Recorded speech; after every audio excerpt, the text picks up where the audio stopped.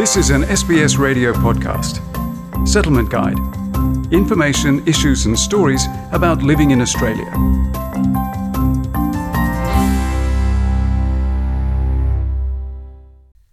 How have some people remained healthy and energetic amid the pandemic, while others have become ill or demotivated? The secret, according to those who rarely get sick, lies in the mindset and habits that contribute to your overall well-being. Over 3 months of lockdown in Victoria has taught its residents that wearing masks, keeping social distance and regular hand sanitisation are key habits to reduce the risk of contracting coronavirus. But Beyond Blue's lead clinical advisor and a general practitioner, Dr. Grant Blaschke, says the way you think can affect not only your mental well-being, but also your physical health. It's easy at the moment to sort of stay up late and get caught up with all the news and social media till all hours of the morning, but try and keep your sleep cycle pretty normal. If you're having a hard time, remember there are an enormous amount of resources. For example, Beyond Blue has a 24-hour phone support line. They can link you in with the translator service. So if you wanted to have a chat to a confidential person about your mental well-being at the moment, that's a great option. While some cultures have stigma around mental health, Beyond Blue statistics show that as many as 10 to 15% of older adults experience depression and approximately 10% experience anxiety. Dr. Blaschke says the good news is Australia has a wide range of support services available to help people experiencing mental health issues. In Australia, any GP can do what's called a GP mental health plan, and this entitles you to Medicare subsidised appointments with psychologists. For a lot of people, they feel embarrassed about it, but it's good to know if you're worried about a family member, maybe start with the GP. According to the Australian Institute of Health and Welfare, medical evidence suggests that people with mental health problems are more likely to suffer from physical illness.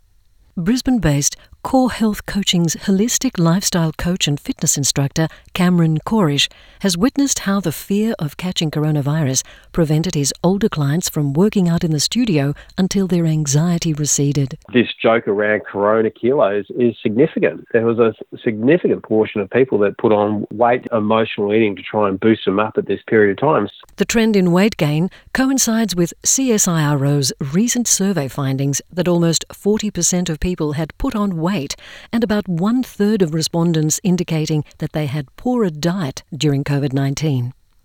Corish saw worsened health outcomes in his rest home clients who have lost their usual social interaction and connection with the outside world. Physical response to that mental health was just so obvious. It was really sad. A number of my clients, their physical condition dropped, their mental health dropped, their memory dropped. A lot of the indicators was significantly worse. A former sports junkie who thrived in triathlons, Corish admits his former fitness pursuits did not prevent him from getting sick once every quarter. It wasn't until he finally understood the importance of attending to his overall well-being 10 years ago that he became sick far less frequently. We say that we work with 4 doctors: Dr. Diet, Dr. Movement, Dr. Happy and Dr. Quiet. So you don't have to do high intensity exercise, but you do need to move, especially in that age group from over 50s. It's really critical. And then obviously having a healthy diet is going to be the 2 main things, and sort of really having quiet time for ourselves to give our body a chance to recover, especially with coronavirus, is the fear that we actually have around getting sick can sometimes weaken our immune system, that we actually get sick. Personal trainer, 58-year-old Nosaya Binti Subri, is always on the move. She lives a sustainable and charitable lifestyle, growing her own food and cooking for the needy.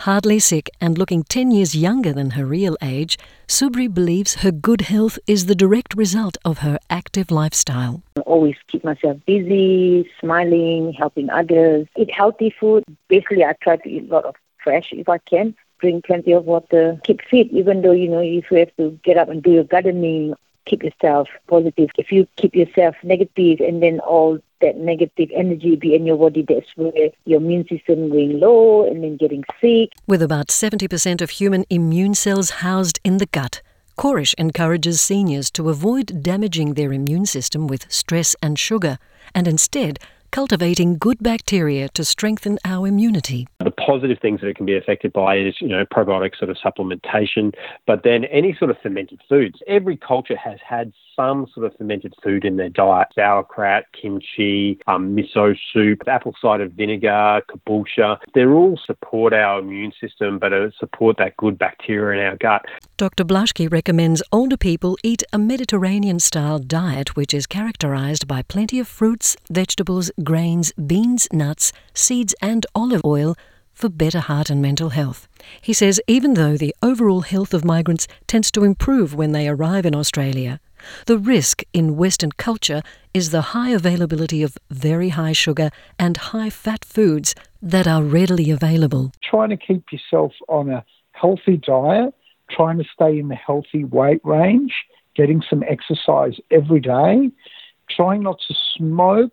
Smoking, terrible for your health. A little bit of alcohol is fine, but during COVID, some people have been drinking too much. Obviously, this can affect your health. The CSIRO survey on well-being during COVID-19 also found that 2/3 of people felt their exercise had been impacted in a negative way. While Subri also saw a drop in gym attendance from older clients during the initial phase of the coronavirus pandemic, she has also seen positive transformations in some of her clients who never used to exercise. She shares the example of a recovered cancer patient in her late 60s who recently started to train at the gym. The doctor tells her that she needs to exercise or else her body getting worse and, die early. And she trained with me only about a month, once a week. And beginning, she's really can't hardly move. She go to grocery, she must have trolley to walk to. So I train her as movement, stretching first, get the technique right, just keep moving, keep heart rate going, teaching how to breathing. In 1 month, she can go grocery without pushing a trolley, can get up upstairs. And now she do body pump. It's the same kind of transformation Subri frequently notices in her older and formerly inactive clients who regain their energy and health after a period of regular workouts. Don't tell yourself it's too late.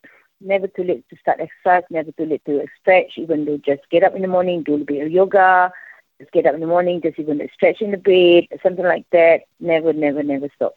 Dr. Blaschke acknowledges that some older people have lost their confidence and stamina to leave home during COVID-19.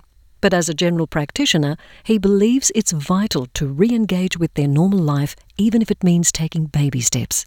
So maybe that's just going for a walk down to the shop, have a little bit of a chat to the shopkeeper, start maybe catching up with friends who aren't too demanding, that are sort of easy company, and start trying to re-engage. The truth is, in Australia at the moment, the risk of getting COVID is getting quite low.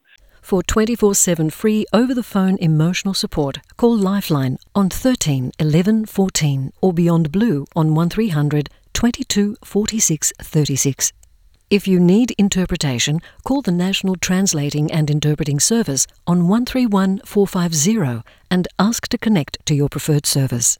The feature on healthy habits and people who don't get sick was prepared by Amy Chen Yu Wong, and for SBS, I'm Margarita Vasileva. This was an SBS radio podcast. For more Settlement Guide stories, visit sbs.com.au/radio.